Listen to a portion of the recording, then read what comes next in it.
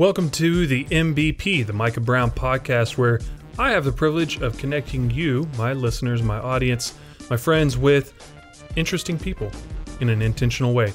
I do that through two facets. One is I know that right now we tend to miss out on the relational aspect of being fellow human beings.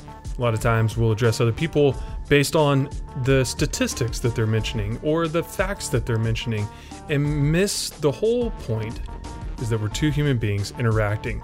So the way I approach that is through connecting with my guests first in a personal way. What obstacles have they overcome? What is their background like? What's their family like? What personal things are they engaged in right now so that you can better connect with them, relate with them, and understand where they're coming from? Maybe you have something in common. Who knows? We won't know until we ask, right? And then the second aspect of that is by getting into what interesting things are they doing. That could be in their professional life. That could be in something that they're just involved with outside of their typical 9-to-5 job. It could be any number of things. Maybe it's just something on the public stage. Nonetheless, those are the two sides of the same coin that make up a person, and I want to get into knowing more about each side of that person that I get to have on the show, get to interview. I really appreciate you listening right now. Make sure to subscribe so that you don't miss out on any great interviews that I have upcoming. And in addition to that, I want to thank you for supporting the podcast. If you want to continue to do so, you can. I'm going to have other ways coming up soon, but for now, by getting your free trial through audibletrial.com/MBP, not only will you be supporting the podcast, but that gives you an easy opportunity to look up some of the books that we've mentioned on previous episodes, maybe some of the guests have mentioned, and listen to those for free for 30 days. I would strongly recommend you keep it because it's actually a really great resource to have anytime that you're driving or just doing something, maybe lawn care outside of your own home. Who knows what it is? But it's a great resource to have. So again, audibletrial.com/MBP. And anytime you sign up for a free new account, that will support the podcast. So I thank you in advance for that. Finally, to some very specific people who have supported this podcast already. First, to Alvin Brown, who has helped set up this podcast, get it off the ground, get it going, and continues to support me behind the scenes. Second would be to the man, the myth, the legend who has created our music that we now use on this show, Isaiah Cruz. Phenomenal musician, even more phenomenal human being. And last but not least, I want to thank you to the sponsorship that Thelma's Treats has offered to the Micah Brown podcast. Guys, listen, here's the thing. Here's how this went down. I saw an ice cream sandwich and I thought that looks very delicious, and it's super hot here in Austin, Texas. So what did I do? Like a normal, sane human being, I bought the ice cream sandwich, ate it before I even made it to my car. I thought, that's amazing. I need more of that in my life. Reached out to Thelma's and just said, hey, y'all make a fantastic product. I want more. Is there anything I can do to help you guys out? They said, just get the word out. I can't tell you how easy it is for me to tell you about Thelma's Treats. If you need a good ice cream sandwich, if your kids need a good ice cream sandwich, if it's way too hot outside and you just need something to put a smile on your face, get yourself an ice cream sandwich. Treat yourself, as they say on Parks and Rec. That's all I got. Enjoy. On today's episode, I will be interviewing former president of Texas A&M University, Dr. Bowen Lofton. He was born in Hearne, Texas, a very small town just outside of Bryan College Station. He graduated from Texas A&M University in 3 years with a degree in physics, with highest honors in 1970. After that, he earned a master's degree and PhD in physics from Rice University. That is something I could never do, but I applaud him for it. The many positions Dr. Lofton has held include being the Chancellor of the University of Missouri, the Director of NASA Virtual Environments Research Institute at the University of Houston, a professor of electrical and computer engineering and computer science at Old Dominion University in Norfolk, Virginia, and the executive director of the Virginia Modeling, Analysis, and Simulation Center. However, my personal, biased favorite position that he had was as my president at Texas A&M University, where he maintained that position for nearly 5 years, including his time as interim president. Lofton led Texas A&M to move from the Big 12 to the SEC, acquire a law school, and merge with the Health Science Center. Prior to being appointed interim president, he served as the CEO of Texas A&M University at Galveston, where he also held the position of professor of maritime systems engineering. For those who don't know, in the fall of 2008, when Hurricane Ike hit the Texas Gulf Coast, Dr. Lofton oversaw the evacuation of the multi-site Galveston campus and relocation of almost all of the 1,500 students, along with many of the faculty and staff, to the Texas A&M main campus in College Station. This is believed to be the first time that an entire institution of higher education was transposed onto another for an extended period of time. As if that was not enough, Dr. Lofton is the author or co-author of more than 100 technical publications, as well as a personal memoir titled The 100-Year Decision, Texas A&M and the SEC.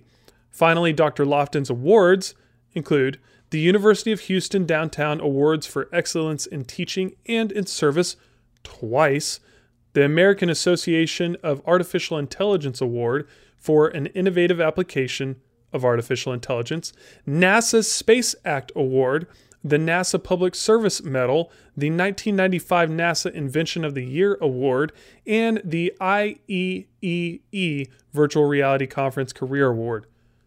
Whew! Despite all of these accolades, none of this can compare to his main goal. I can say from firsthand experience, his deep and sacrificial love for the Texas A&M students overpowers all other achievements. Quote, "That's my presidency. I want my legacy to be focused on students. It's what I want to be remembered for," he said. I believe he did that at Texas A&M. So without further ado, here is my guest, Dr. Bowen Lofton. Dr. Lofton, I appreciate you being on the show today. Thank you so much for joining us. How are you doing?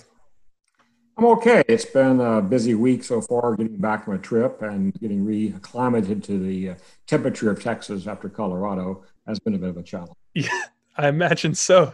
Colorado is one of my favorite places to go, so I'm a little bit jealous of you being up there. But you said allergies were bothering you up there. That may not be something I'm about. Towards the end, it was clear I was getting a bit of a eye itch and sniffles from being exposed to things. It's a little bit behind us there, as you might expect, in terms of pollinating bodies out there. Right. I have issues with grasses and trees and flowers, the usual kind of things. Yeah, right now they're all dead here, so you don't have to worry about that a whole lot. Well, I'd love to start with just a general background, as much as you would want to share. Just we're going to get into some more specifics and that sort of thing with questions and just conversation topics, but would love for you to just share with the people listening, maybe growing up, higher education. I love the story about you meeting Karen, but anything else, having kids and your adult life that you'd like to share for some background? How much time do we have? Let's see. Exactly. One thing I'll mention at the beginning here, you mentioned it in the bio you sent me as well, and yes, I'll say again here, Hearne always comes up because I was born there. That's certainly a fact, and one can go to the courthouse and find that out for sure. But that was a one-day affair. I grew up in Navasota, which is about equal distance to the south of Aggie Land. Yep. Hearne is to the north, and so that's something people don't dwell on too much. They see I was born in Hearne, that's all as far as they go, but that really isn't a place I spent much time in. As I said, it was a one-day affair. I was conceived in Hearne. And my dad worked for now what we call TxDOT. It was called the okay. But back in those days. He operated a piece of equipment called a drag line, which is kind of a small crane used to dig and drive pilings and things like that with. He was quite skilled at it, and so he was moved around. So he went job to job around this part of Texas. And while they were living in Hearne on a job he had, my mother became pregnant. And so she went to the doctor there, had an OB lined up and everything there. But at the same time, when my dad learned his wife was pregnant, he went to his boss and said, "I really want to have a permanent place to live. Can I be placed somewhere, Hearne or wherever it is you want to be, where I can live and raise a family?" And he was then sent to Navasota. And when she was 6 months pregnant, they moved to Navasota. But her doctor was back in Hearne. So when she went into labor, my dad drove her to Hearn so her doctor could deliver the baby, and I was born in Hearn Hospital. Age 1 day, I moved back to Navasota. So it was a 1 day. Man, that I actually was born in Jackson, Mississippi. So people think like, oh, you're from Texas. You grew up in Texas. And well, technically I was born in Jackson, but I was only there 3 months. You got me beat, only 1 day in Hearn, but I have a similar, I don't even count it. It doesn't matter. Yeah. But it was Texas after all. But again, my hometown is Navasota. I spent all my years there through high school, and that's the one I claim. My dad was really from there. He was born on a small ranch just east of Navasota, which is still in the family. And his father was born there as well. I was the first one in the family born in a hospital. So both my mother's side and my dad's side, you were born at home. And the midwife came or the doctor came and delivered you. And I was born in a hospital, which was something new for the family, basically. Later on in time, I became the first to go to college in the family, too. So a lot of firsts for me in many respects there. But I grew up in Navasota, which is a few thousand people, located just south of Aggie Land, as you all know probably. It was a great place to be. Nobody locked their doors. Everybody knew everybody. So if I got in trouble, everybody knew about it. So good place to be. And that day and time was one that I treasure.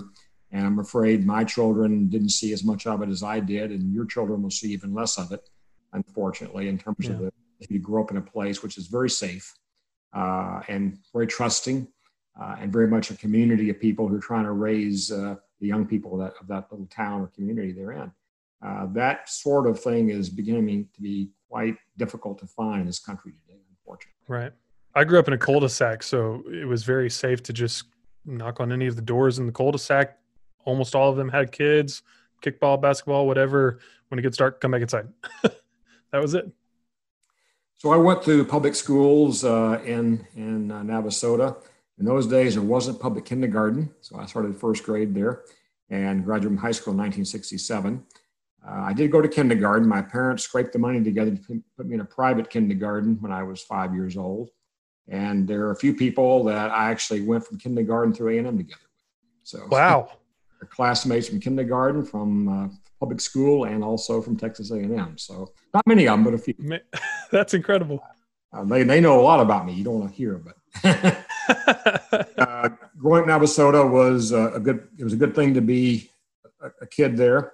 I could walk to school or ride my bike to school any day I wanted to. Wasn't bad weather, and that's how it was. It was a small community basically. My dad works as a head for what's called TxDOT today. His side business was cattle raising. His brother and he were in business together and raised cattle. And my uncle was a cotton farmer as well. So growing up there, when I got big enough, I chopped cotton in the spring. You probably know what that means. Chopped cotton means you go out with a hoe, and chop down the weeds, basically. And then come the middle of the summer and late summer, we would be picking cotton. That's awful hard stuff in this country. The cotton my uncle raised was in the Brazos Bottom land, just to the west of Navasota. And the cotton was pretty tall there. 6 foot tall cotton was common. Goodness. In the middle of August, being down in a cotton row with 6 foot of cotton on both sides of you, it was hot, sir. It was very hot. Yeah, with no wind, because I imagine wind's not passing through there, and they're plants, exactly, so it's probably right. Humid. And I wasn't really very adept at picking cotton like the people I picked with. My uncle had about 60 people working for him. They were all black. I was the only white face in that whole bunch. And I did my best to pick with those folks, but I couldn't keep up with them. They were better than I was by far. Man. Because they did that from their whole lives, basically. Finally, one day I told my uncle, I said, this is really hard work. I'm not making much money at this. Is there anything else I can do? And he said, well, would you mind weighing the cotton the hands bring in and recording their weight in a book? And I'll be running around doing my thing, and you can stay there by the cotton field on a given day and do that. That was a much better job. I probably made as much money, and I was under the shade tree with some cold water. Not a bad place to be in a sense. There you go. So that's how it was growing up there. I Did a lot of fishing in the Brazos River. Caught a lot of catfish there. Did a lot of help with my uncle and my dad. I was only child.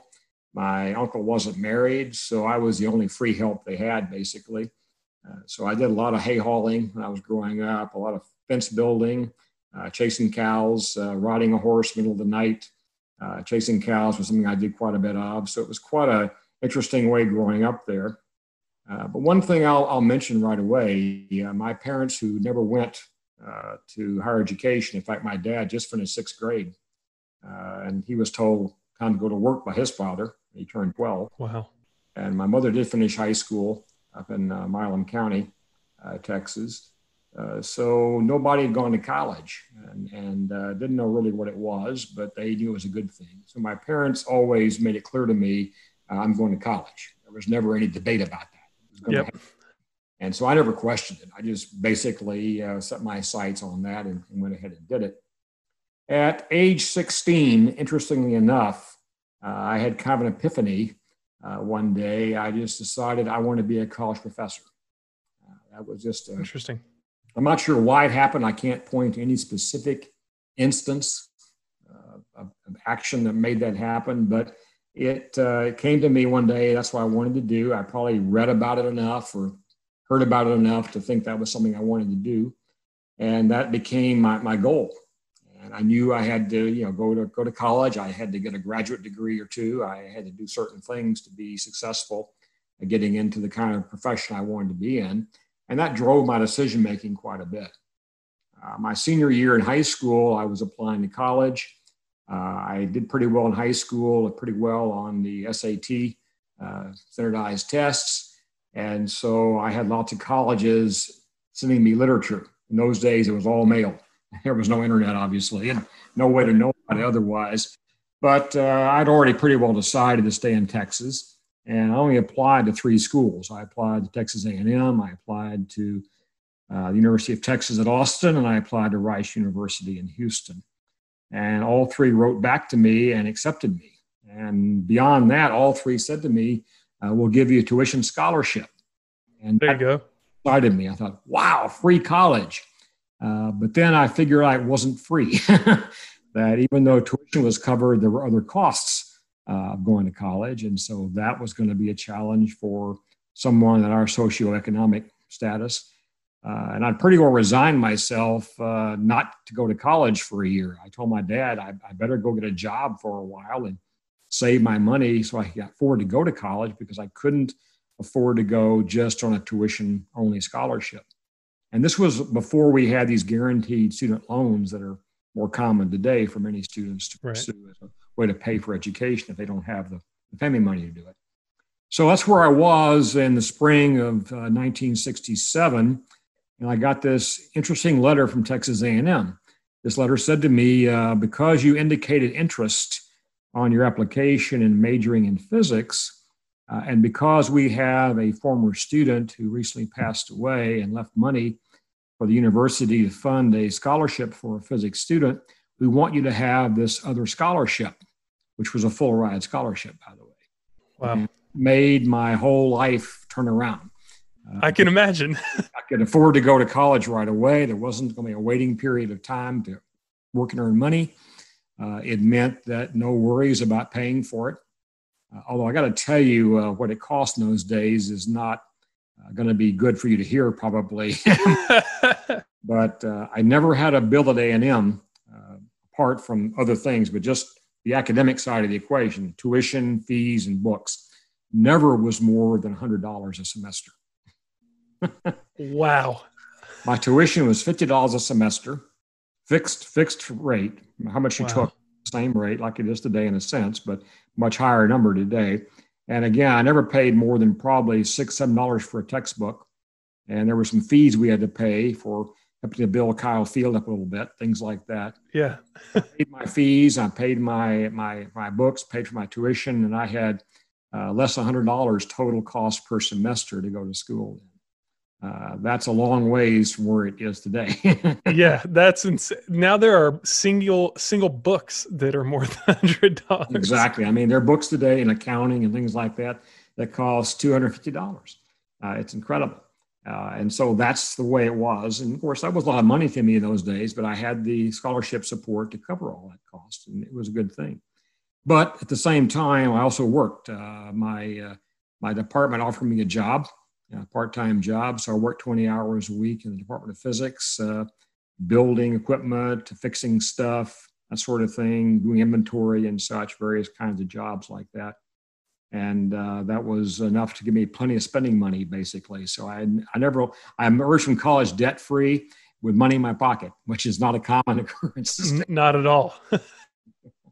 So that got me through my years. I also graduated in 3 years. I decided I wanted to go to grad school right away. There was a lot going on in the world, and this is the late 1960s. Your parents weren't even born at that point in time, probably, or barely born. Yeah, they were young. I know my dad was born in the 60s, late 60s, somewhere. Yeah, so you basically around that time frame would be probably the earliest that parents of people your age would be born. So the Vietnam War was raging at that point in time.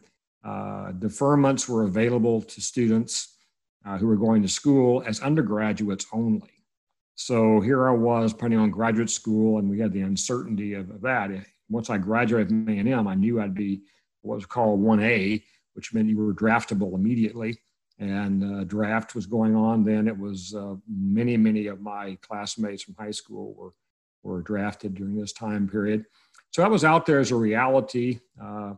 So I went ahead and lined myself up to graduate in 3 years, but I also could have stayed another year and got a second degree. The reason for that was the spring of 1970 was the time of the first draft lottery. So they actually went away from having each draft board just go ahead and draft people as they wanted to actually having a lottery by your birth date. And that lottery you got determined the likelihood of your being drafted. My number was 356. So that pretty well guaranteed that if I graduated from A&M in the spring of 1970, I'd be able to go to grad school without being drafted. Nice. I was prepared to be drafted. I wasn't something I was afraid of, but didn't turn out that way. So I never served our nation as a member of the armed forces. I went to grad school instead. And again, I wouldn't say it was money driven like it was from the undergraduate years, but all three places I applied, the same three places I applied for undergraduate education, I applied for graduate education, Austin, Rice University, and Texas A&M. All three accepted me. I was promised in all three places a stipend as a grad student, as you might expect. That was a time when the U.S. was trying to become a more technologically based nation. There was a lot going on. The Russians beat us into space. You may recall that thing called space. It's just a little piece of history. Little things like that. And so there were programs the government formed to actually encourage people to go into engineering and science. And that was part of the equation for me as well at that time. And there was research money flowing to universities as well to develop our technological base. And because of that, people who majored in grad school in the sciences or engineering were almost always attracted, partially by being offered a stipend, money, free tuition, and some money besides that. So it was pretty well the same at all three schools.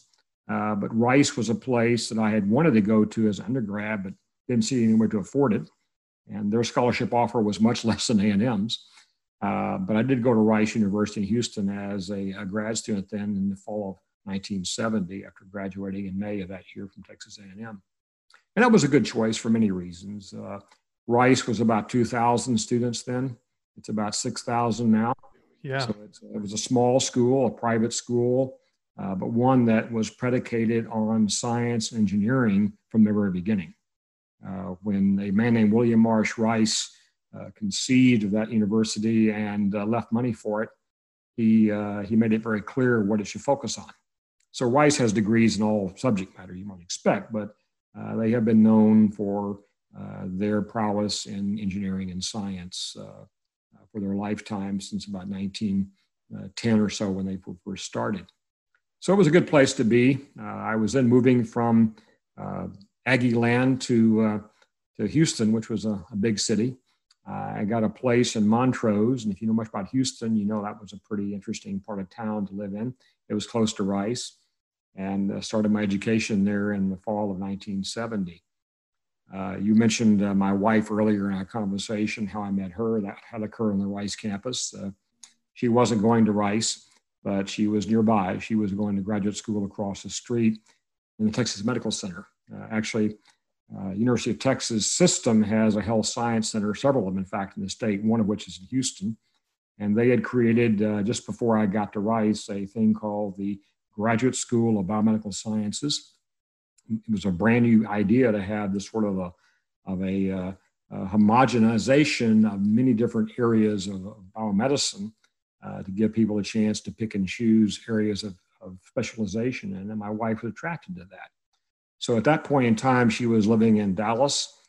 She had moved there from Michigan after getting her undergraduate degree and got a one-year degree from Baylor up in Dallas in medical technology, and then decided to go to grad school. And she applied for and came to this new program in Houston. And so she was across the street, basically from Rice, going to school there, and I was at Rice doing my thing. And it so happened that one of my good friends in physics was dating this student who was working in the same lab as my future wife. And so one day, this girl invited my wife to come with her to join her boyfriend and for Karen to meet me. We met in a bar, and not just any old bar. It turns out at that point, we just created a place at Rice University called Valhalla, which was a graduate student lounge. When I got to Rice in 1970, the undergrads had a very nice place to congregate and enjoy themselves outside of class, but the grad students had nothing. And one day I was walking past the major structure on campus, Lovett Hall, the first building built at Rice, and saw workmen working inside the building there, actually doing a big renovation project. And they were ripping out this beautiful oak paneling and oak furniture that was built into the walls of what they called in the faculty club. Wow. And that was being just thrown into a big heap of wood outside of the building there. And I just stopped, looked at that beautiful oak wood. And I said to the guy who was foreman of the job, I said, is this wood going to be just thrown away? He said, yeah, we're just getting rid of it. And I said to him, could I have it? He said, yeah, if you can haul it off, you can have all you want. But I had no way to haul it or nowhere to put it. So I went back and found some of my buddies. And I said, look, there's a really nice pile of wonderful old wood being discarded right now over at Lovett Hall. We can have. We just find a place to put it. And somebody, it wasn't me, but somebody had the idea, if we can get this wood in a place, we can build us a very nice place to hang out. And so we went to see a man named Margrave, who was the Dean of Graduate Studies at that time at Rice, and said, Dean Margrave, we need a place to hang out. And he thought about it, said, come back tomorrow and I'll see what I can do. I came back the next day to see him, and he said, I found you the ideal place, the basement of the chemistry building. Well, this is Houston, Texas. The water table is very high there, and not many places have basements in Houston for a good reason. So, for sure. This building we had chemistry in was one of the earlier buildings on campus, built in the 1920s, actually. And so it was a pretty old building by 1970. And the basement never been used. It was unfinished, dirt floor, and it was rat infested, full of mold and mildew and you name it. And gosh. So that's what we had, though. So we gathered the wood together that had been taken out of Lovett Hall, hauled it over there, and cleaned the place up and put together a beautiful bar. Built a new bar out of the wood we had, paneled the place, put the furniture in place, and it was beautiful to us. And we became immediately the world's largest distributor of Shiner Bock beer. Wow, what a claim to fame. All we sold there was Shiner Bock beer.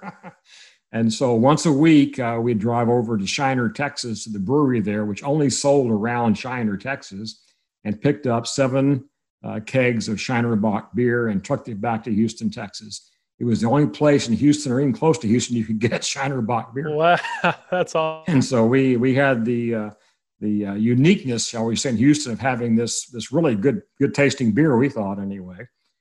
Later on, we added snacks and wine and things like that. But that's where it was. And I volunteered one day a week to bartend there. And that's where I met my wife. Karen came in with her friend Deborah one day and to see her boyfriend John, and who was a classmate of mine in physics. And we met over the foosball table in Valhalla. And that was the beginning of now a almost 48-year marriage. Wow. So for those listening, if you go to to Rice University and you know about this place, I hope you are taking notes in your brain that the man talking helped to build Valhalla, which I must say, getting rid of oak paneling, I got to wonder how much that'd be worth, like just the wood itself, you know?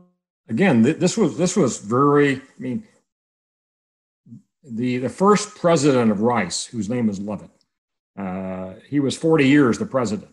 He came here as a young man. Wow. He traveled the world for a year, visiting every major university in the world, came back and designed a university, not only academically, but also in terms of structure. He laid the campus out. He actually conceived of the building designs, all that sort of thing. That's what he did. He was an amazing man. So he picked the oak paneling. Exactly. And he imported craftsmen from all over the world. They had masons come in from England to do the stonework. So they wasted no expense at all on bringing to Houston the very best craftsmen they could find, and they used the best materials they could find.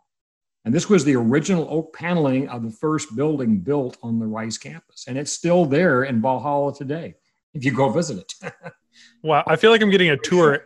And I've never even been to Rice's campus. Now I want to go. If you ever go there, it's a place you want to stop into. It's still in the same location, the basement of chemistry. That's incredible. I love that. It's incredible. It really is incredible.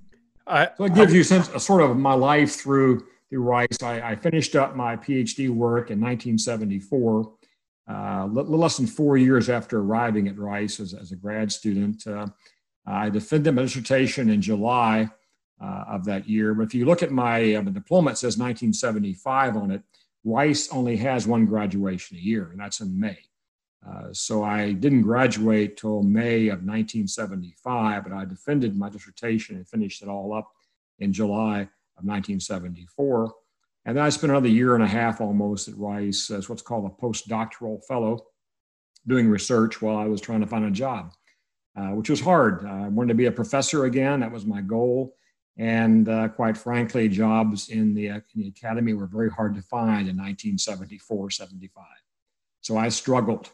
And then we had interesting problems that year. My wife and I got married in the fall of 1972. She worked on her PhD as well. She wasn't quite as fast as I was at getting it all done. So I graduated first, even though she started the same time I did. But we then decided to look at children as a possibility. You know about that a bit. And so my wife was pregnant in 1975. And I was planning on having a 2-year job basically at Rice.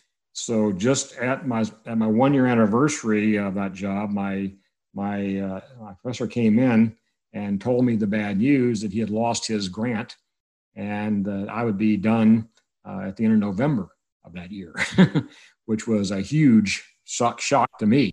Significant. And my wife was pretty far along in her pregnancy, and here we were thinking we had another year basically plus to get a job and find where we were going to go, and I was going to be out quickly, much more quickly than that. So that was a very difficult time in our lives there, figuring it all out.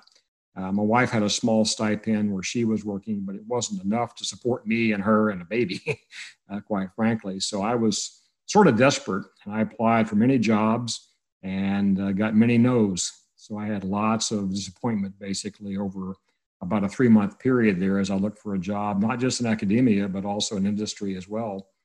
And most places said to me, well, we like what you can do, but you're overqualified for this job. Or we know you'll move on to something else pretty quickly. You won't be a long-term employee here. So I got a lot of no's for the kind of the wrong reasons, I thought anyway. And that was kind of a low point for us right there.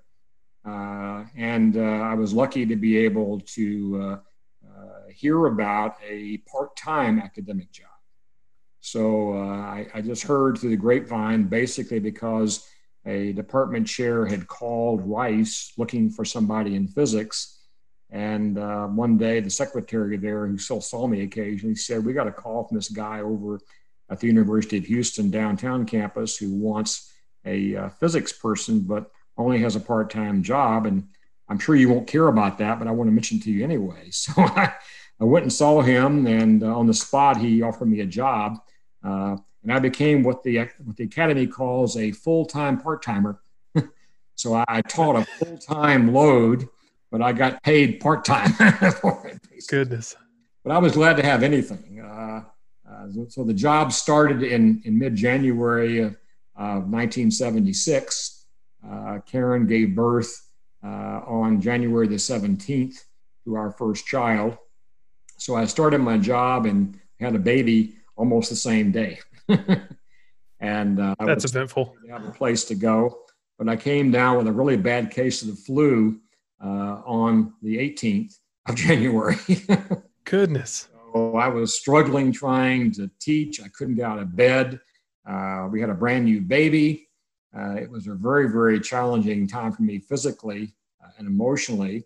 My mother-in-law had come to stay with us to help with the baby, which I thought was a good thing. But she and my wife got into a huge fight. And so I had to call my father-in-law and say, come get your wife. Oh, man. And I couldn't get out of bed. I was so sick. It was, I won't go into all the details of that. It takes too long, basically. But the low point occurred right around there, too, for me. Goodness. That's so everything happening at once. That's incredible. But that's how life happens, right? It's three things. I got over it. The basis for this whole thing, though, my mother-in-law was really, my wife was still in grad school. She was trying to get her dissertation done and needed to get back to the lab as soon as she could.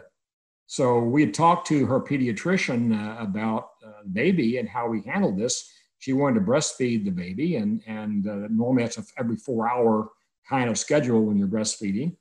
And she said, I just can't make it work. I can't go to the lab and take the baby with me. I can't come back home every 4 hours and nurse, get anything done. And he said, well, look, you can certainly push that to 6 hours. If you don't mind the baby crying a lot the first couple of the days, you can move the baby to a different schedule by just being strong. So just don't feed the baby except every 6 hours. The baby's going to cry and cry and cry. But after a couple of days, she will actually drink more milk and she'll be okay. Well, that's the context. My mother-in-law was there thinking that her daughter was trying to kill her grandbaby. And that was the fight. It was all about that, the feeding schedule. Now I can completely understand what happened. Now you understand basically the reason for all this. Yeah, having been on the ground level of a woman trying to breastfeed and all the unsolicited advice and input you get for parenting and breastfeeding and even marriage, I can definitely understand. But it was challenging trying to start a new job teaching. I taught labs and tutorials and things like that quite a bit before as a grad student, but never been responsible for a class of my own.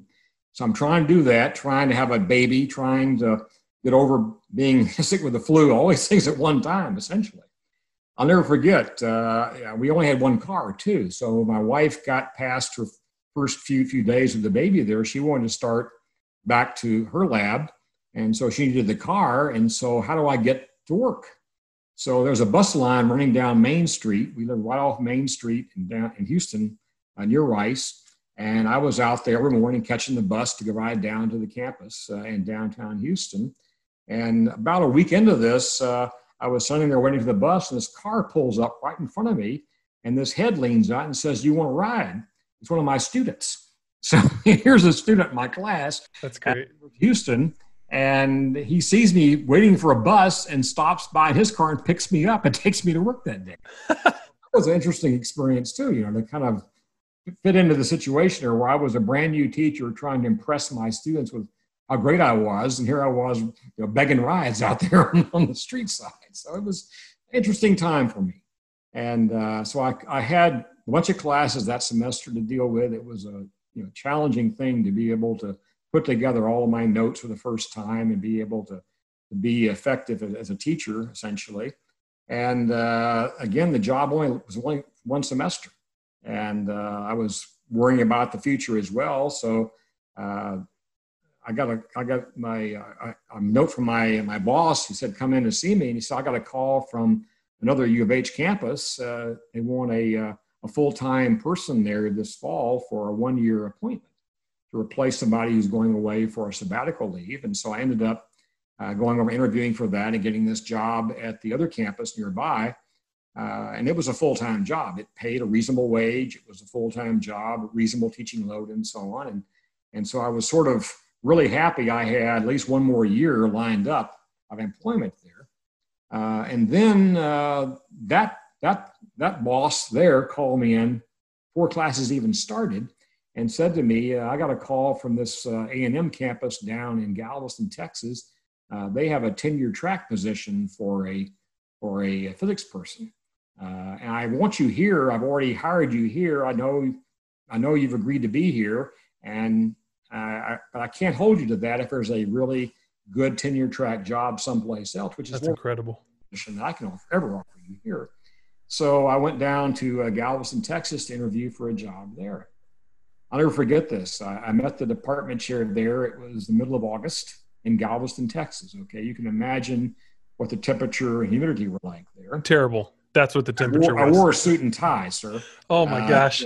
To impress my department head down there, and I drove up to his office there, went in, and he was dressed in a Hawaiian shirt. Of course he was. And he promptly put me into his T-Bird convertible and drove me around Galveston in my suit and tie to cook, sweating profusely.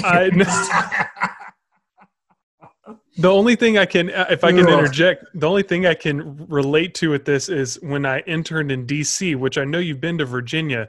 I understand it's north of Texas, but it's so humid and nasty there. And walking from where I got off at Farragut West to walk all the way up to Connecticut Avenue, it's terrible. And you just sweat through your jacket and shirt and everything. You're just dripping. I fully appreciate that, sir.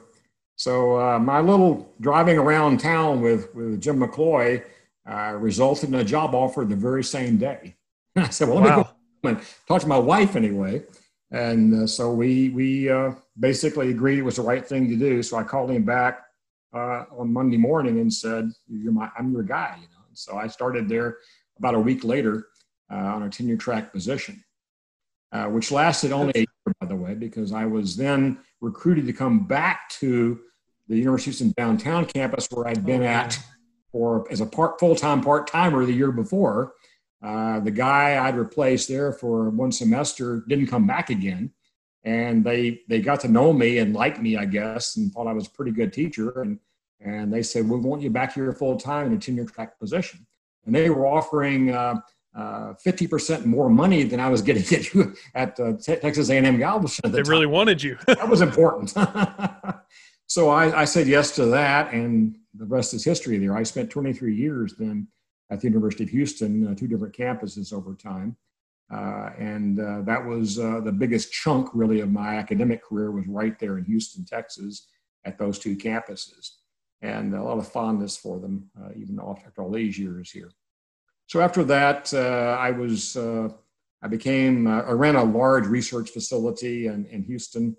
That was a spinoff of my years at NASA, which I could go into in another story time for you as well. But I did work at NASA Johnson Space Center, not for them, but I worked there as a researcher.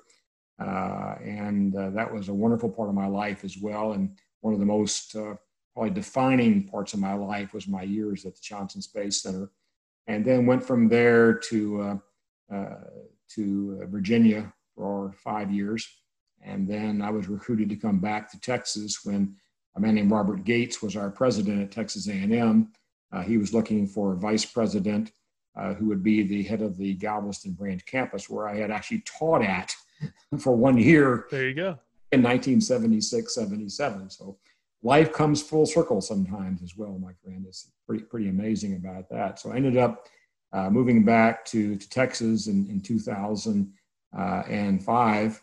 And we lived in Galveston, but I was also at College Station at least one day a week, sometimes 2 days a week, because of the roles I had there, being reporting to people here at Texas A&M College Station, but actually being responsible for the Galveston campus. And that was another good part of my life. I couldn't have asked for a better way to transition from a researcher, teacher, administrator at that level to being a university president, and having the ability to run that campus in Galveston for 4 years, and learning the craft of being a university leader in a place that was small enough and big enough. It was small enough to really feel comfortable. I got to know every student, every faculty member, and every staff member there. I'll pause right there and give you a chance to think about where you want me to go next with this conversation. Well, no, I mean, you've mentioned all the way through your life to right. You're knocking on the door of transitioning from Galveston to being the interim president at A&M. So please, by all means, just fill in the gap for us. What was that like? I know that I mentioned how you moved everyone from the campus down in Galveston away, and I think I even had a question later about that, but we're at the moment now. So what was that transition like? How did that even come up? I mean, the weight of that decision on your shoulders for that campus and all the people, the human beings involved, must have been tremendous, but I'd love to hear what let me mention two things about 2008. That was the most challenging year of my entire life, was 2008. I had some challenges earlier and I had challenges later, but that year was defining in so many ways, Micah. It wasn't just Hurricane Ike. In June of 2008, I was on the docks in Galveston, Texas, saying so long and to 6 people, 4 students and 2 faculty members at Texas A&M Galveston, who were embarking on a regatta which took them to Mexico. Kind of a regular thing. This has happened. And we had this sailing team there who was quite good, and they wanted to compete for a prize in this particular regatta. So I was there to say goodbye to them Friday afternoon about 4 o'clock as they left the dock. And at 4 a.m. Saturday morning, my phone rang, and I was told by the operations person on campus that the people on the sailing boat had failed to check in that early that morning as they were supposed to have. And he was worried. He couldn't reach them on the satellite phone, and they didn't check in per schedule. And so I immediately got dressed and went into the campus there. We began trying to figure out what was going on. Around 5:30 a.m., I called the Coast Guard and asked them to begin looking for this boat. They tried to raise them also by radio and satellite phone without success. And by later on that day, they thought things were not working right. So they put up some aircraft. They found the boat right away, but no people. So they had aircraft that found the boat in the Gulf floating upside down with no keel. Now, this is about a 35-foot racing sailboat with a 6,000-pound lead keel on it. So the boat was upside down in the Gulf, and there was a jagged hole where the keel was normally be attached to the hull. And that's all that could be seen from the air, basically. And there were no people close by they could find, and it got dark then. So this is Saturday night we're talking about right now. So I immediately notified the families of the 6 people involved. There were 4 students. There were 2 faculty members. One was a retired Coast Guard commander who was the captain of the boat and very experienced seaman and sailor. He was accompanied by another faculty member named Roger Stone, who was also a very experienced sailor, and 4 students. And none could be seen before dark that night in the Gulf. So that created a huge situation for us to deal with. I notified my boss in College Station, who was at that time Elsa Morano, Dr. Marano had become the president of A&M after Gates had left to become defense secretary. And so she was my immediate superior at that time, of course. I notified her about this, and we began to assemble an action team there to work with the families and also to coordinate with the Coast Guard as we would continue the search.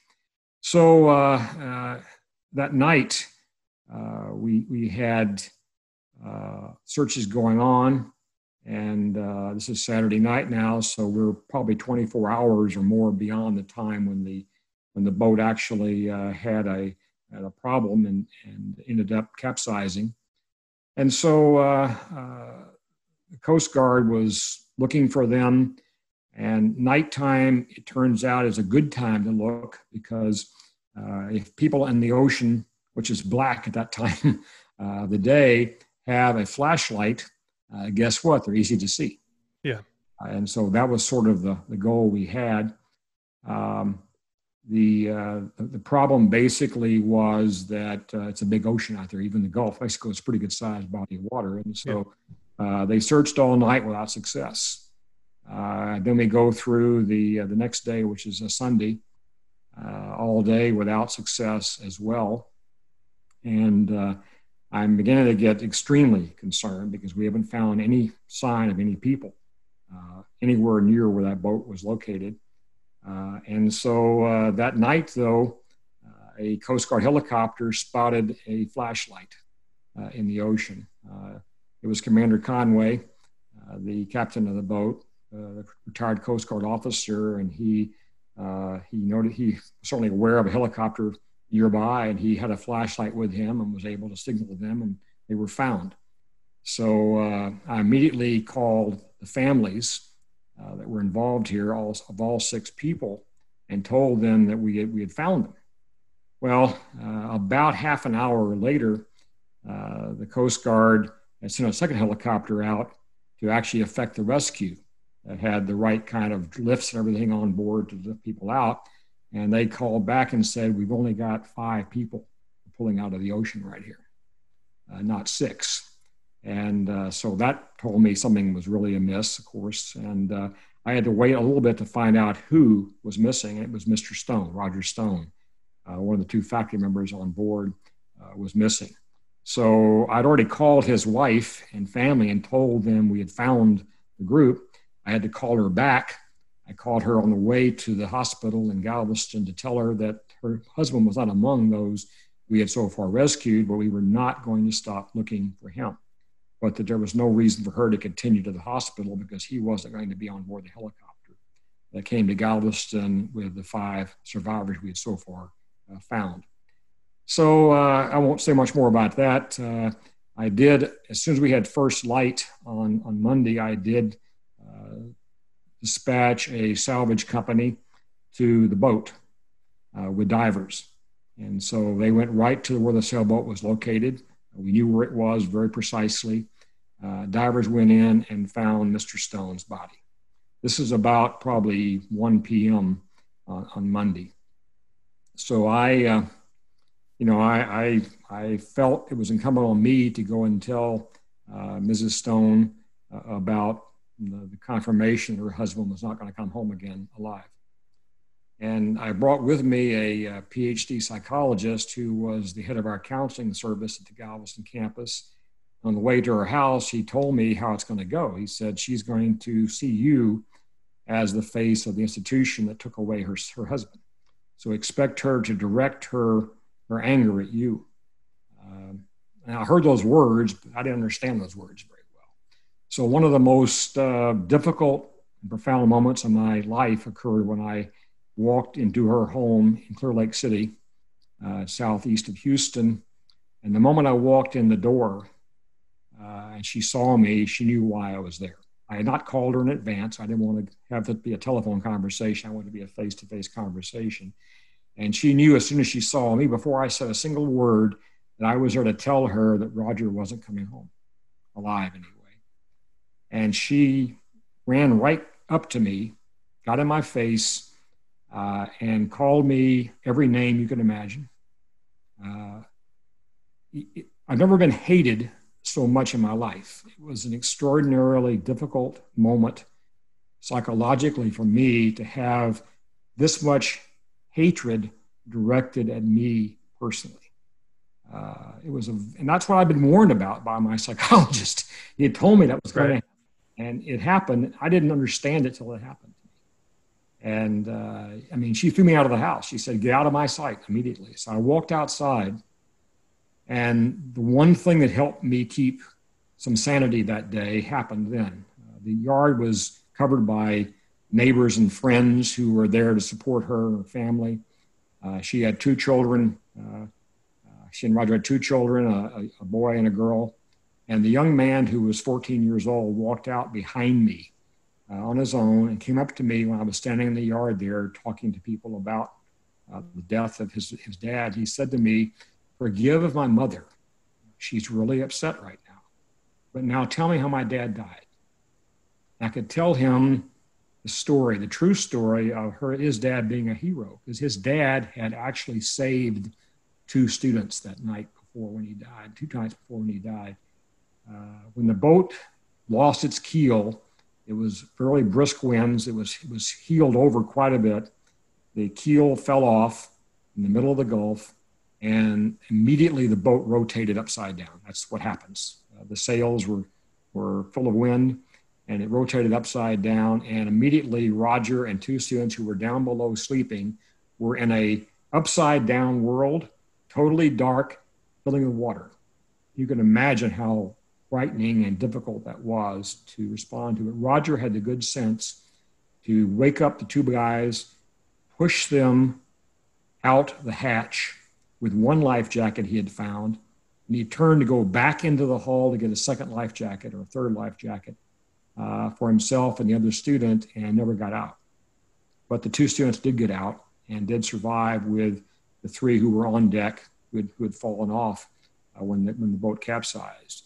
So they had 4 life jackets and 5 people. They rotated among themselves for 2 days to keep themselves alive, and they survived. Sunburnt, dehydrated, but they survived. Roger didn't. He never got out after we went back in the hull again to find more life jackets. But he was truly a hero, and he saved 2 people's lives. And I was able to tell his son that, and that helped me heal as well. Linda Stone and I are friends now. She came and apologized to me for how she responded. But it was a very hard moment for me to get past. I'll never forget that moment in my life. It was singular in so many ways. And I've talked to people, especially military people, who have gone through that very exercise of going to a home and telling a spouse and family that their husband or mother is not coming home again because they were killed in combat. And they said that's how it happened to them. And he also said to me that no matter how many times they've done this, it never gets any easier. So again, if I had to define a defining moment in my life, that was one of my defining moments right there. It was very hard. So that was June of 2008. September 2008, we were visited by a friend named Mike that caused me to have to evacuate the campus in Galveston and ultimately to move about 2,000 people to College Station. That was a very difficult, not moment, but semester for us. Hurricane Ike came up fairly suddenly in the Gulf. When I got to Galveston as the leader there, my very first day on campus, I had my second in command in my office who'd been there for a very long time. And I said to him, this is May. I said, hurricane season starts June 1. Tell me about hurricanes. And so he brought with him two big binders.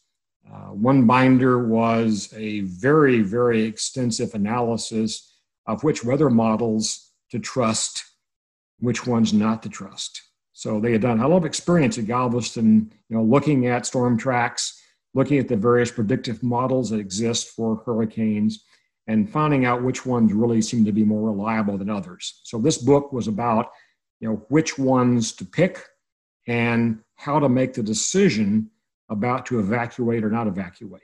Well done, well exercised. They'd gone through many evacuations there. So this was a thoroughly researched and put together document and process for deciding about leaving the campus or not. The second binder was an extensive checklist of what to do if you evacuated.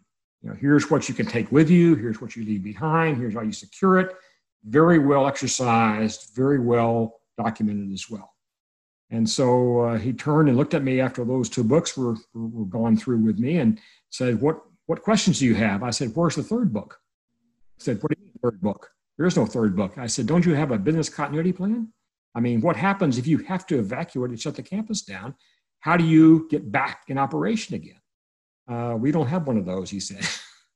So it was my first day on the job. And I immediately called Bob Gates. And I said, Bob, I need some help. I said, I don't have a plan here for business continuity if we are forced to close because of a hurricane.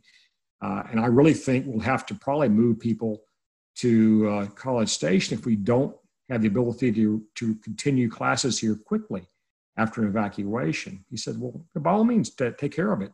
Put together a team. So I put together about a 60-person team, half of them from College Station, half from Galveston, and they worked about 6 months putting together our first plan of how to recover from a hurricane.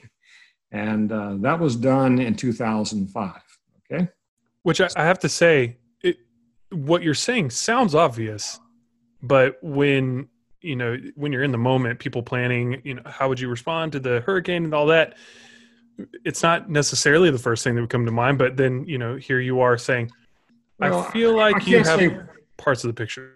I can't say why it wasn't done before. I mean, earlier in time, there'd been a hurricane that came across West Galveston Island. It wasn't a big hurricane, but it forced an evacuation. The campus could not reopen quickly, and the campus almost closed up completely forever.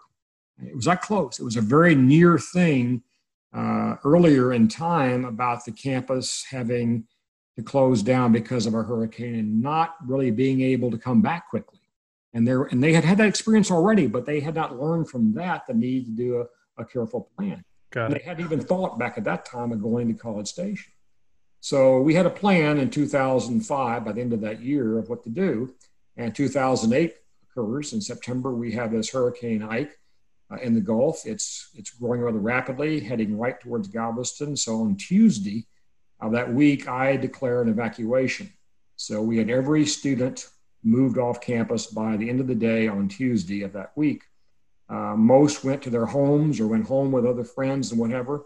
Those who were international and those with no family to go to quickly or close by, we had a bus come down from College Station, the Aggie Spirit bus, and take them back to College Station to stay there.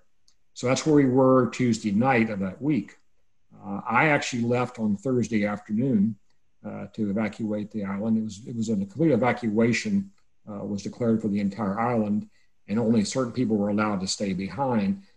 I left behind my police force at A&M Galveston, and I left behind 3 officers to take care of our training ship. We had a 35,000-ton vessel docked at the campus, and so we had tugs come over and move it across the channel in Galveston to a more sheltered docking space there. And I left them on board because as hurricanes come, the tides rise, and if you have a boat, in this case a big ship, tide, it's going to snap the lines, basically. So you have to slacking the lines. So these 3 guys were there to slack the lines as the water came up and still keep the boat securely fastened to the dock. And they did that during the storm successfully.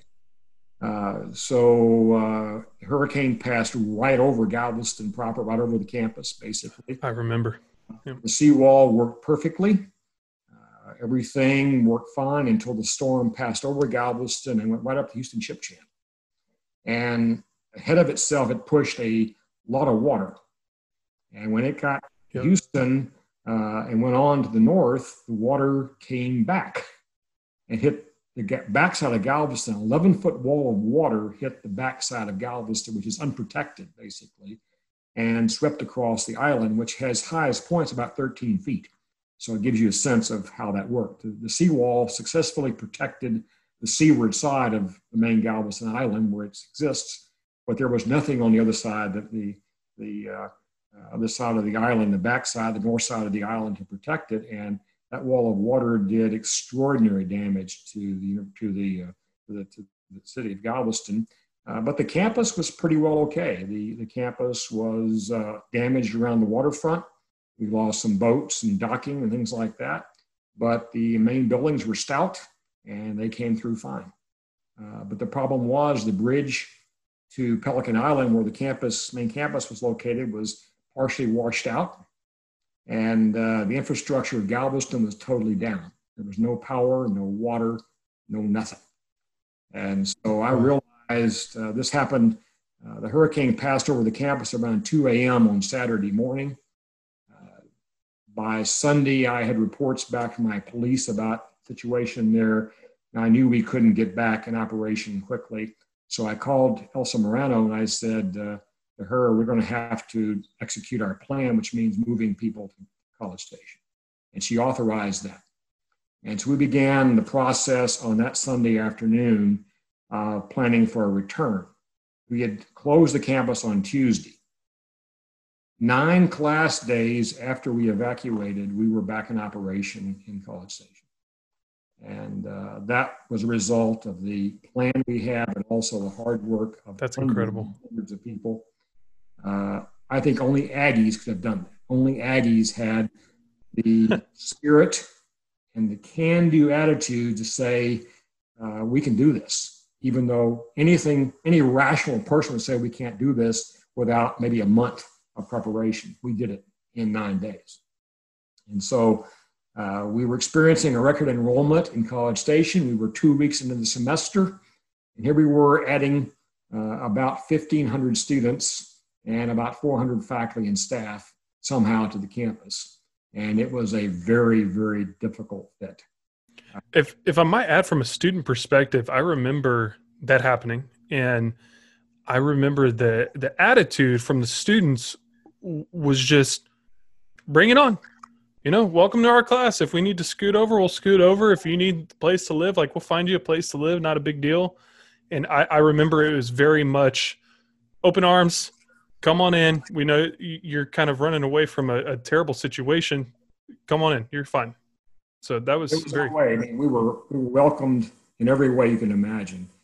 John Van Alstine was the commandant of the Corps Cadets in College Station. Then he actually added a third person to every fish's room in the Corps dorms because the Corps Cadets had to go somewhere. And so the Corps Cadets, the fish in the Corps Cadets from Galveston went into the fish rooms in College Station. We rented the entire Plaza Hotel at the corner of Texas and University, which was a dump. We put 300. It no longer exists. Exists. We had faculty and residents of Bryan College Station taking kids into their homes. We used churches for classrooms. We had Saturday labs. Everything you can imagine was done to keep things moving, to keep continuity of the educational experience intact. I had judged if we were missing class by more than 10 days, we couldn't recover the semester. We missed 9 days, so we had 1 day to spare. It was tough. The freshmen especially had just gotten settled in Galveston. Here they were uprooted and sent to college. After 2 weeks of classes, and it was really hard on them. But they're a resilient bunch, and I can't say it was an easy semester for anybody, but we got it done. We went back to Galveston, had December graduation in Galveston. 105 Aggies walked the stage there and got their degrees, and that wouldn't have happened without what we did. And we resumed classes, regular classes in January of 2009 in Galveston. So by all measures, objectively, we came through in a wonderful way there, thanks to the plans and the work of everybody involved here. I spent about the first month in College Station and then went back to Galveston to oversee the restoration of the campus services and things like that. Left my second in command, Rodney, here in College Station to manage things here, but I had a great team here and never worried one bit. I called every day. We talked every day about things, but we had good people here to take care of things and the students here in College Station. And I went back and worked with FEMA and the contractors and other staff that stayed behind to get the campus back in shape again for returning the students there in December and January of that year. next year. And so it was an extraordinary experience again. What I don't want to repeat, but it taught us a lot about ourselves, certainly. That's incredible. Just first of all, I had experienced like I said, the student side in College Station of that merging of those two campuses. And I remember even in College Station, the localized flooding. And I remember thinking, is it really like that bad? And then the pictures start coming in and you start seeing what can happen when, like you said, the effectively a tidal wave coming back and hitting everything is incredible and not in the good way. Definitely a respect for nature was birthed from that experience. During all this, having even the sense of mind of planning ahead for something that was to one degree an inevitability, to another degree it was always a question of how bad would it be, right? But as you've navigated some pretty difficult experiences here, who have been your sources of inspiration, whether personally, professionally, role model, to maybe even to get you through that difficult time, or others like it that obviously don't compare in the magnitude, but to some degree, who are your role models? Well, there are many. And I'll say this. Donna Lang, who was the student affairs lead in Galveston, was an extraordinary asset to me and to the campus in general. She truly loved the students the way I do. She is a graduate of the Galveston campus, and she's worked there ever since she graduated. So she never left, basically.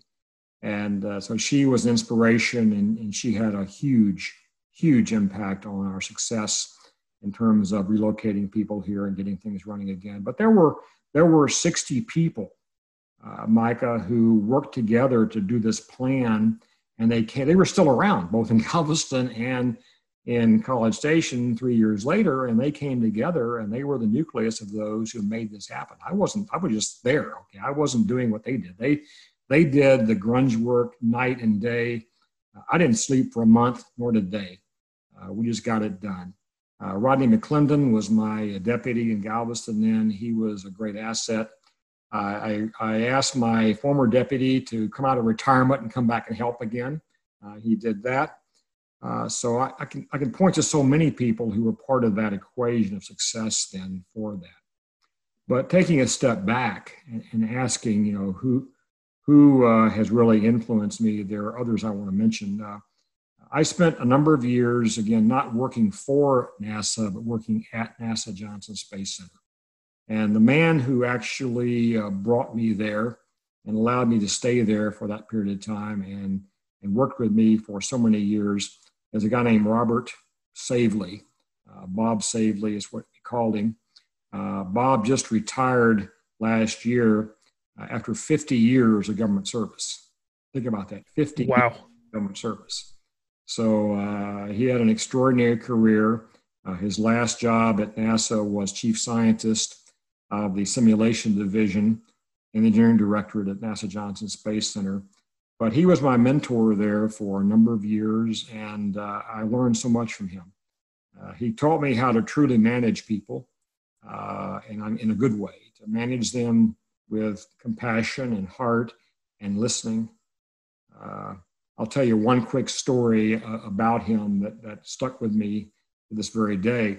So I was given a very complicated and difficult and time-limited job at Johnson Space Center. I really wasn't working for them exactly, but they asked me to take on this role of managing a small team.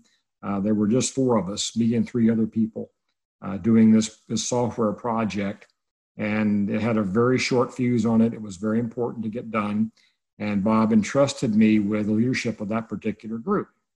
Just three people, but I'll remind you of that. So I dug into it. I did a complete schedule for the time we had, all the tasks to be done. I worked night and day for a couple of days to get this all put together, gave it to the team and said, let's get cracking here. And we got to work. And every day we met. Every day At 8 o'clock in the morning, we got together and met and talked about the progress from the previous day and what to be on that day. And within 2 days, we were behind schedule already. And I was getting upset. And every day we got further and further behind. And I was getting more and more distraught about this. I started yelling and screaming at these guys and saying, you got to work harder. You got to work faster. We got to get this thing done. And what I didn't know was that Bob was lingering outside the door during these every morning meetings we had, listening. Oh, boy. And he was outside the door. So we're about a week into this now. And I'm just really, really upset at these three people. They just aren't getting the job done. And so that morning, it was a Friday morning, I walked out of the meeting, and Bob was out there waiting for me. He said, let's go in the office here. So he took me to his office and closed the door, which was a rare thing. Immediately closing the door was a rare thing. So I knew I was in trouble. And he turned to me and he told me some words I will never forget, Micah. He said to me this. He said, Bowen, you need those three people more than they need you. And I just kind of hit me upside the head. Wow. And he said, sit down a minute. He said, I've been listening to you every morning there, and all I hear is you talking. I don't hear them saying a word. I said, yeah, that's the way it's been. I said, well, don't you think you could listen to them and ask them, why you're behind scheduled and what's going on here? What's wrong? What's happening? What needs to be done? And I said, yeah, I guess I could do that. So I kind of stewed about this all weekend and came back Monday morning, and we had our regular meeting at 8 o'clock that morning. And I just sat there and I said, tell me what's going wrong. And I just clammed up. And they looked at each other, and they looked at each other. About a minute went by, which is a long time for silence. Yes. Finally, one of them said, well, you really mean you really want to know? And so over the next hour, they opened up to me and told me, here are the things that we're doing the wrong way. They explained what was wrong, basically. And from that point on, I got their buy-in, and I listened to them a whole lot more than they listened to me. And we finished the project faster than scheduled, and it was a successful thing. All because they took me aside one day and told me one very important lesson, and then told me to listen to these people. And I did that, and that has been a leadership principle I've used ever since. It's obvious. Anybody who's a leader will tell you listening is important, but it's hard to do.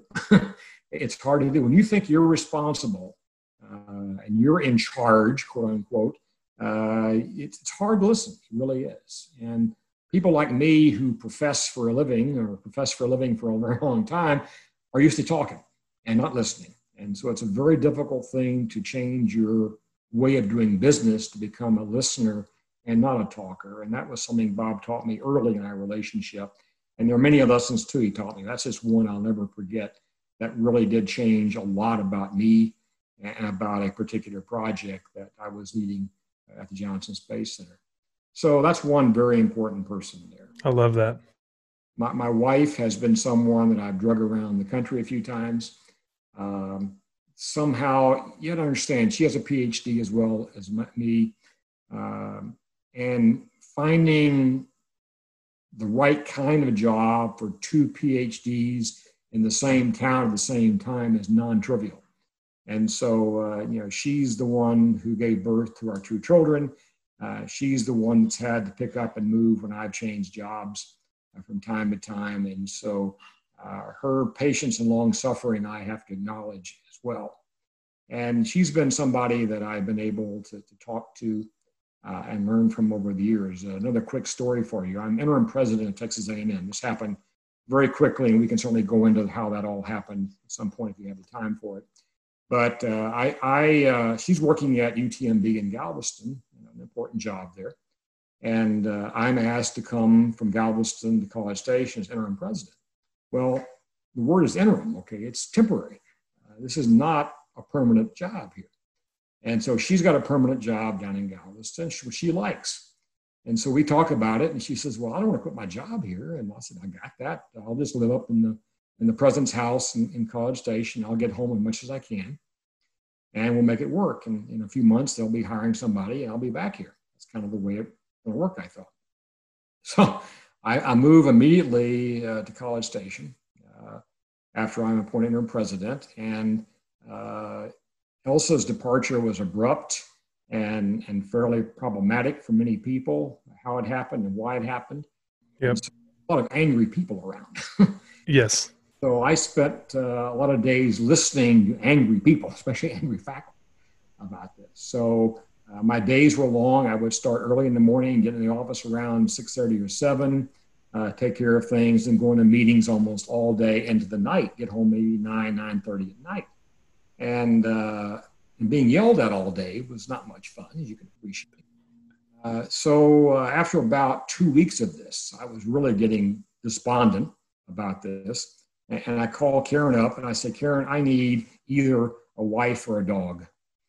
And she said, so she quit her job, literally quit her job in Galveston and came and joined me then.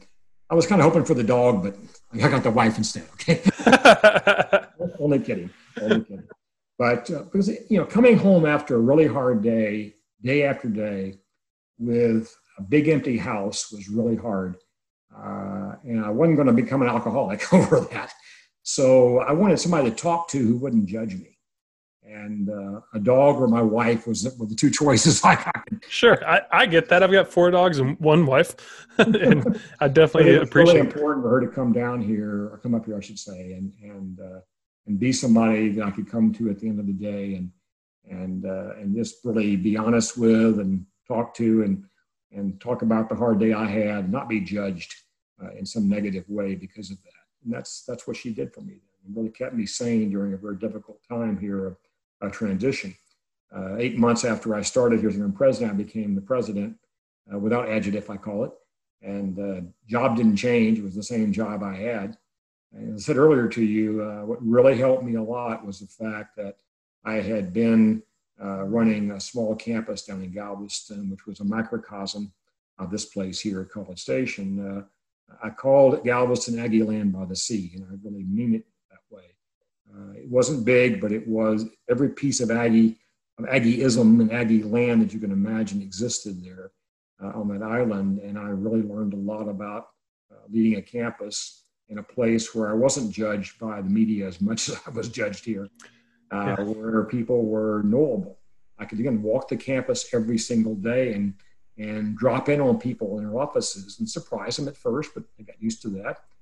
I could manage by wandering. You just kind of wander around the campus there and you talk to the students every day. You stop in, talk to the staff, custodial staff, maintenance staff in the dining center and so on. And you drop in on faculty in their offices and talk to them. And it's a great way to keep your pulse on the campus. I knew it was going on all the time. The pulse of Aggie. I couldn't do that here in College Station. What I did here instead, when I was in Galveston, when Facebook became popular. So I got on Facebook right away and saturated my 5,000 friend limit pretty quickly. But Facebook was a way I kept up with things in Galveston. I came here and Twitter was just emerging as a social medium. So I got on Twitter, and that is what I did here. I couldn't walk the campus every day completely. I could walk the campus a little bit every day. I did that. It's a large campus, yeah. I can only see a few students of a very, very small fraction of those who were here every day. So I really created a Twitter account very quickly and encouraged people to follow me, and they did. And I said, look, just tweet at me or send me a DM and keep me posted on what's on your mind. And I would know stuff on this campus before anybody else outside the students knew about it. So I could call a vice president and say, do you know this is broken? And they would say, how do you know that? I said, well, everything on this campus. I had 30,000 eyes and ears on this campus is what I had. More than that, actually, 30,000 people on this campus who were keeping track of things and letting me know about it. And it was a way to really know what was happening here and to get a pulse of the campus. The way I got it in Galveston was just walking the campus. I just couldn't do it the same way.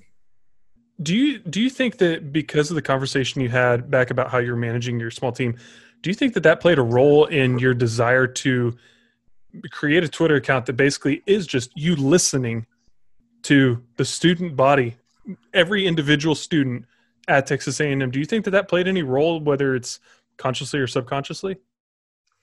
Yeah, it certainly did. I mean, I could listen to the students and the faculty and staff in Galveston face to face. I could walk around the campus every day.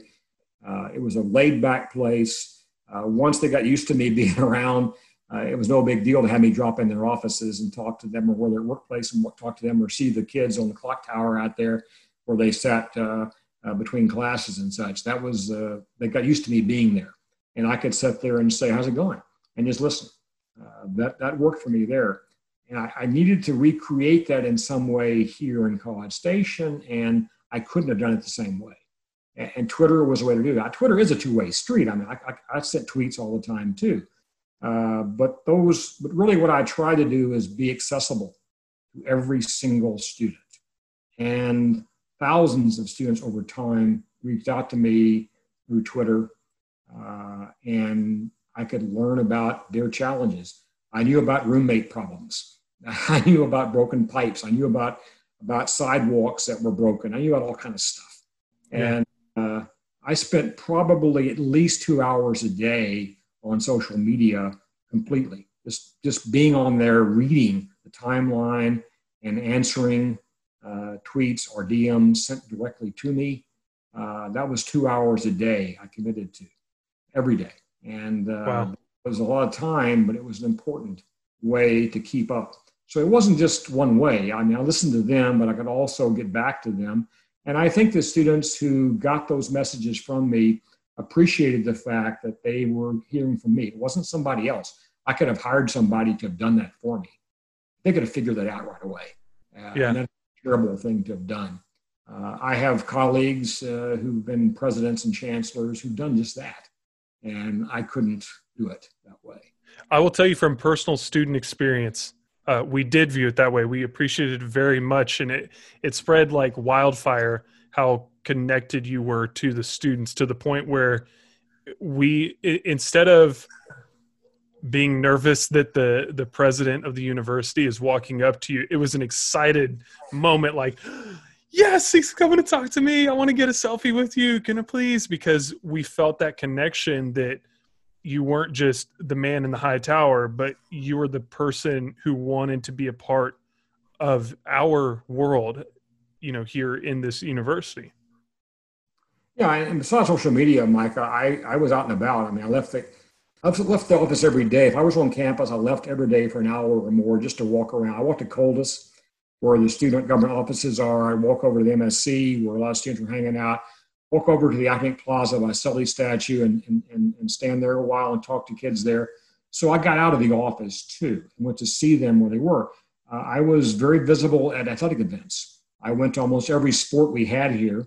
I do every sport here, and I was not a person who sat in a suite somewhere all the time talking to donors. I probably should have done that, but I didn't always do that. So I would get out and about and walk Kyle Field. I walked the entire stadium. I would walk around Olson Field and Bluebell Park.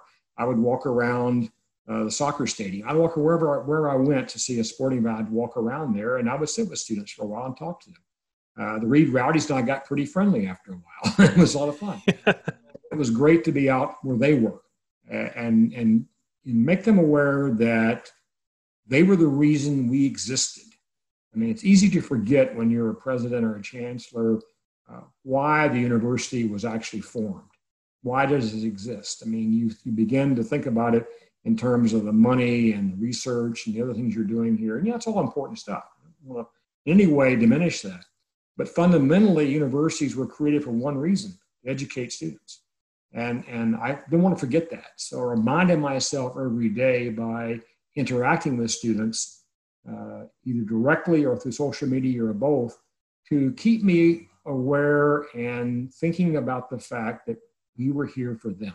That was an important thing, very important. That's excellent.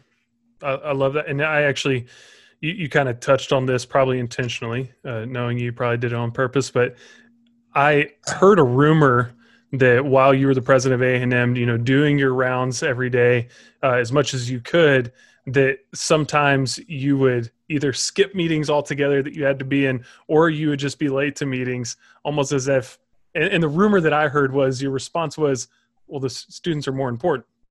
So I wanted to know, I've wondered for years, and I've known you for a while. I can't believe I haven't asked you this, but is that more true, more fact, or more fiction? It's partial fact. I mean, I Okay.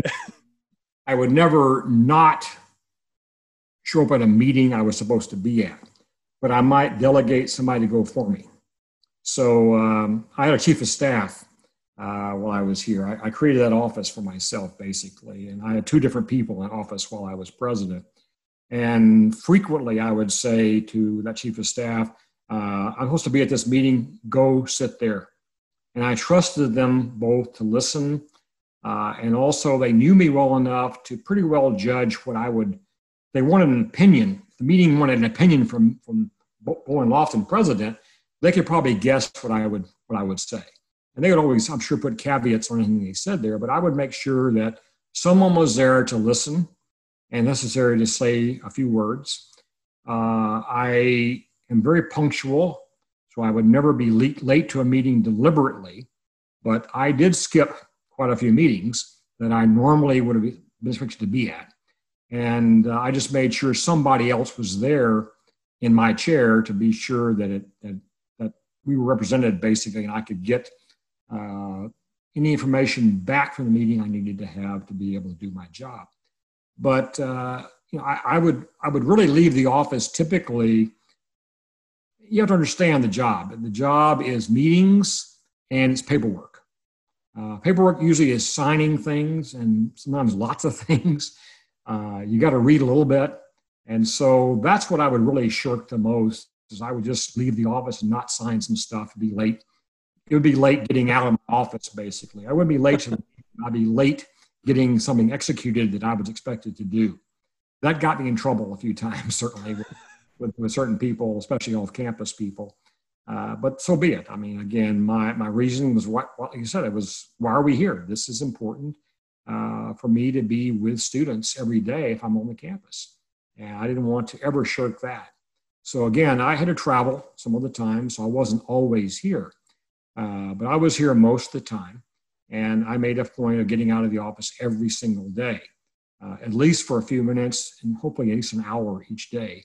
I was out of the office, going somewhere, walking around, talking to students. And just so you know, I was reviewing my camera roll the other day.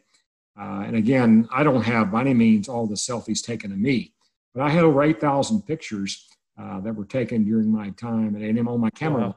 Wow. And I was reviewing those the other day for somebody who wanted to get a few of them. And it reminded me a lot of things. I went through that whole roll from one end to the other. It took me quite a while to do that. From the time I became and the time I left here in 2014. And it was memory lane. It was great to walk back and have these images recall to me this great experiences I had, mostly with the students and certainly some of the events that we had here on campus. Again, a lot of sporting events were captured in those pictures. A lot of things on the campus proper were captured. And by far, the majority of those pictures have a student or more in them.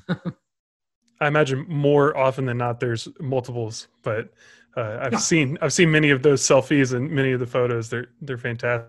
What you got to appreciate is the problem of walking on campus. So my wife she had a job on campus most of the time we were here, and so she worked every day. But if we went over to Kyle Field or a sporting event, and we're walking back to the house, we'd be stopped every few feet. And most often, the student would give the camera to Karen and say, take a picture of us. Well, after about 3 or 4 of those, she'd kind of wander away. That'd be the end of that. And when I had friends visiting with me here on campus, and we would walk back to the house after an event, they got the job. They were just too polite to walk away like she was. But people got tired, I'm sure, taking pictures of me. And quick story about Johnny Manziel. So I'm carrying out a baseball game, and Johnny sits right down in front of me for some reason. I'm not sure why, right in front of me. I think I know this story, and I'm he has very glad you're sharing lady.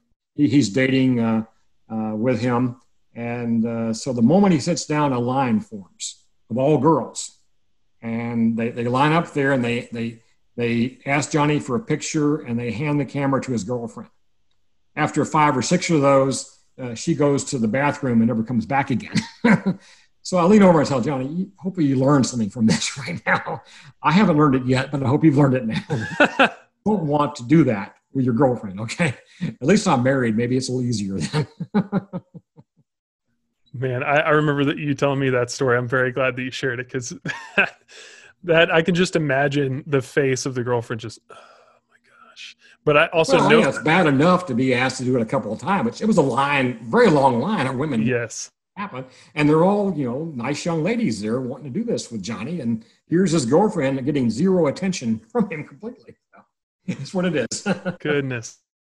So this is a question specifically for Aggies out there. And I've heard, again, rumors of how many it might be. And, if you wore one a day, how long would that go on? But just how many bow ties do you own? And which ones are either considered your favorites or sentimental or most special? And for those that don't know Dr. Lofton, he was known for wearing bow ties. So the mustache and bow tie went hand in hand. And we'd love to know how many you have. On social media, there's still lots of my followers who call me bow tie. That's just the Yep. I have over 400 bow ties, which is by no means. You wouldn't know who Gordon Gee is. Gordon Gee, G-E-E, is currently the president of West Virginia University for the second time.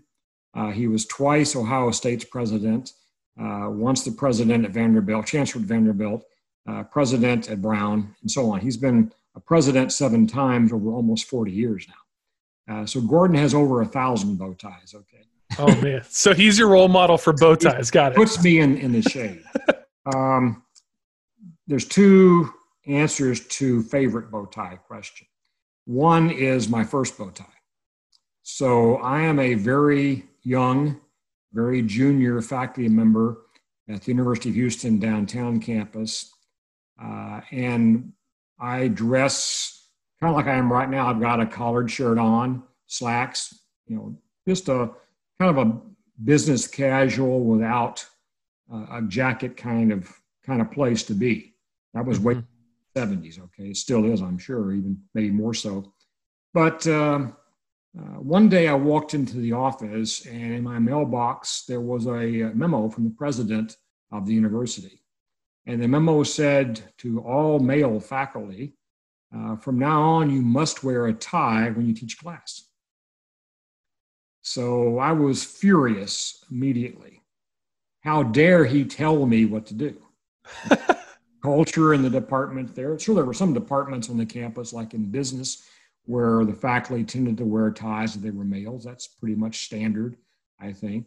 But in the science department like I was in, people didn't wear ties hardly at all. Maybe the department chair did, but that was about it. So I was furious at this man, and I said, I will show him I'll wear a bow tie. But I didn't even own a bow tie. So I had a colleague named Jean, and I had met her husband a few times at various social events, and he wore bow ties. So I went to see Jean. I said, Jean, I need to borrow a bow tie from Carl. Would he possibly loan me one? So the next morning, she brought me a bow tie and handed it to me and said, this is a gift from Carl to you. It's the ugliest bow tie I've ever seen in my life, bar none, but I still have it and I still treasure it. It's my first bow tie, and it's an ugly bow tie. So that's probably my favorite bow tie of all. It's gotten so threadbare. I understand that this is audio only, but I understand when you wear a bow tie with a short neck like mine, your beard rubs against the top of the bow tie. Yeah. Tends to make it threadbare after a while. Okay, bow ties do wear out. So this bow tie is pretty threadbare right now. But the other part of the question or answer is this, is that I have a number of bow ties I treasure. And I treasure them because they were a gift from someone special. And almost all those bow ties are from a student. One example, a young man named Zach was a student here. He now works for a company called Aflac. Yep. Yeah. a certain mascot. It's a symbol they have. It's a Yes. duck, right? So he comes back to campus after a year after graduation and gives me a box, and that box is an Aflac bow tie. So it's a bow tie with the Aflac duck on it. So when I wear that bow tie, guess what? I think about Zach. That's And awesome. got a great sense of humor. It would always bring back to my mind our meetings together on campus and the good times we shared, the jokes he would tell me, and so on. That's an example. I have many more like that all come about because of a gift of a bow tie, mostly from students, and those gifts make me remember that person very well and think about them. Is that the Zach that we have as a mutual friend? Glasses, blonde hair. Yes, that's him. Okay. You know him. Yeah, I was thinking. I think I know that Zach. I wasn't sure if I should mention his last name on air or not. I try not to unless that person's giving me permission or I'm interviewing them. But So anyway, I know which one you're talking about. And we still interact fairly often. My big joke with him now, my running joke with him right now, every time I send him a note, typically, I mention the fact he's going to be a CEO of Aflac someday. And we have a good laugh about that. You're really quacked up whenever that joke is said, I'm sure. There you go. Well, Dr. Lofton, I appreciate this time. We haven't gotten into everything that I wanted to cover, but nonetheless, I appreciate your time. We'll have to have you back. Definitely twist my arm to have any chance to talk to you. Sure. Thanks for listening to the MBP today with my guest, Dr. Lofton. I hope that you enjoyed listening to his awesome stories as much as I do. He actually made my job really easy. He answered my questions without me even having to ask them. That was great. I just got to listen to the story as he's telling it. Looking at the questions that I had, going, yep, he just answered that one. I will be having a follow-up conversation with him about events that happened while he was the president of Texas A&M University and while he was chancellor of the Missouri system. But nonetheless, I look forward to my conversation with him next time. I hope that you do too. If you like the content that's coming out right now at you, by all means, subscribe on whatever platform you're listening to. We are now on 4 different platforms: Spotify, Apple Podcasts, Google Podcasts, and Stitcher. Feel free to subscribe so that you don't miss the next follow-up conversation. And as always, follow on any social media platform except for TikTok. I haven't quite figured that one out. I don't know that I want to. It doesn't kind of fit. But on Facebook, you can join the Micah Brown Podcast page, or you can follow me at Actual MVP on Twitter or Instagram. And finally, if you want to connect with me on LinkedIn, that's fine too. Just find my name, Micah Brown, and it'll make sense once you find the right profile. There's a microphone in the picture. Nonetheless, I appreciate you guys listening in and for supporting the podcast. If you want to support yourself and your knowledge, don't forget about that free 30-day trial of Audible. Go to audibletrial.com/MBP to get access to that. Dr. Lofton has written his own book called The 100-Year Decision. It's about his time switching A&M to the SEC. We'll get into that a little bit more on the next episode, but if you want to get a chance to skip ahead a little bit, go ahead and start listening to that now for free. Just get that trial up and running. Love you guys. Thank you for listening in, and we'll look forward to talking to you next week.